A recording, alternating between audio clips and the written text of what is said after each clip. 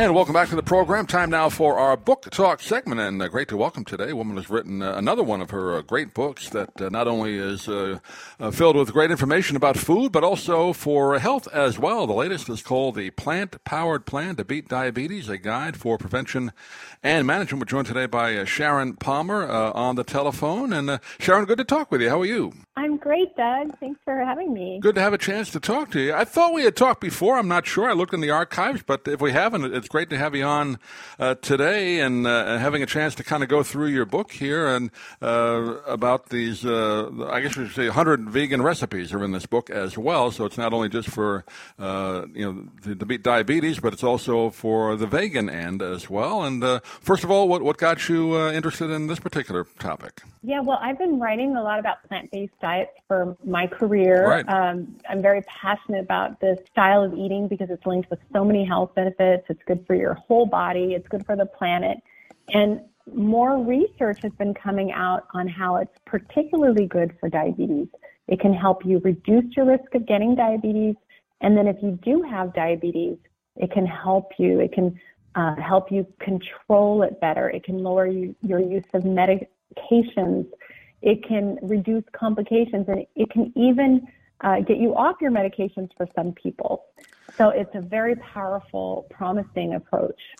Yeah, I know, just kind of doing rudimentary research and reading up on it, the people that have certain types of diabetes, diet can almost, and maybe in some cases, totally get rid of it altogether, right? I mean, it's not necessarily for all types of diabetes, but diet can almost get rid of it, right? Yeah, we're seeing that people go into remission by eating a healthy plant-based diet with their lifestyle, exercise, and all of the things that go along with a healthy lifestyle.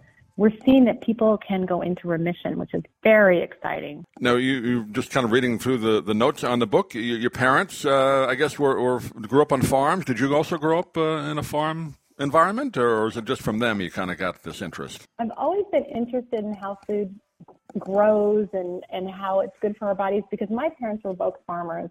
And I was raised in the Pacific Northwest in the country, but not on a real farm. We had a very large garden. We grew a lot of our own food. Right. But I think that's all part of my fascination with plant-based diets and health. I know I grew up on Long Island. We had a backyard, and we always did like a summer vegetable and farm, my dad and I. And there's something about when you grow your own food. I'm not a big vegetable fan, I have to say. I'll eat them, but it seems to taste better when you grow it yourself. Is that true? Absolutely, and that's actually borne out by research that when you grow your own fruit and vegetables, you're going to eat it more. You're going to have higher quality because you pick it when it's ripe, unlike when, unfortunately, in the supermarket, it could have been picked over a week ago. Right. So it tastes better. There was love in producing it, and research even shows that if you have a home garden, kids will eat more vegetables. So that's a really good thing if you have some space and you're interested to try to grow some of your own food. I guess what a lot of people might ask you, or maybe say, well, we're just eating, vegan kind of a diet.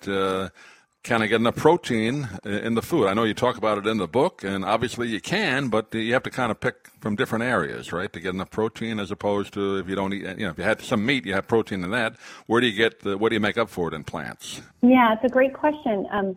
You can get enough protein on a plant-based diet, and it is important to make sure you're balancing it and, having some thought in planning your meals. But you want to make sure you're getting a plant protein in every meal, and that could be something like beans or lentils, dried peas. It could be soy foods like edamame or tofu or tempeh. It can be nuts and seeds, peanuts, sunflower seeds, pistachios. And then we're also getting protein in things like whole grains and vegetables. So it's just balancing your plate with all those foods, and you can get those nutrients. And you don't have to eat like a pound of it to get the same amount of protein, do you? I mean, in the smaller quantities, you can still get enough? Yeah, that's right. You can get enough protein to meet your needs in a serving of beans and lentils on your plate in combination with all those other foods. If you have, some people do need more protein. For example, if you're a bodybuilder or, you have a large body size, you might need a little more protein. So you might have to have higher number of servings, but it's completely possible to get enough protein. And just kind of going through the book, the different types of recipes. It's not just dinner. Obviously, there's different types of food. You have breakfast recipes, of course, salads, obviously, but main dishes and even desserts. So it's a variety of recipes in here. People tend to think, oh, if I eat vegan, I'm just eating vegetables all day. But it's not that, right? Exactly. So many people think that when you eat plant-based, you're only eating vegetables, but it's really this hearty diet.